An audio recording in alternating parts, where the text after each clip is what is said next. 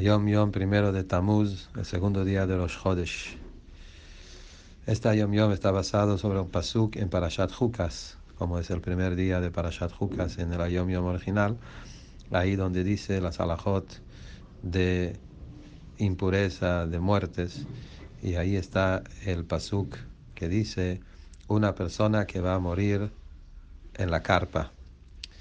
Y nuestros sabios aprenden de eso también, que eso se refiere a estudio de la Torá, en la carpa de Torá, que uno tiene que matar como si fuera todos los deseos y todos los placeres para poder entregarse en forma total a la Torá. Entonces, dice el Rebbe,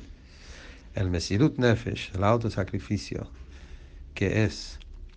propicio para los Bnei Torá, y como dicen nuestros sabios, una persona que va a morir en la carpa. Que eso quiere decir que hay que matar todos los placeres y deseos en temas mundanos, porque las cosas más livianas, lo que sea, en los placeres del mundo, impiden a la persona poder estar entregado a la carpa de la Torá.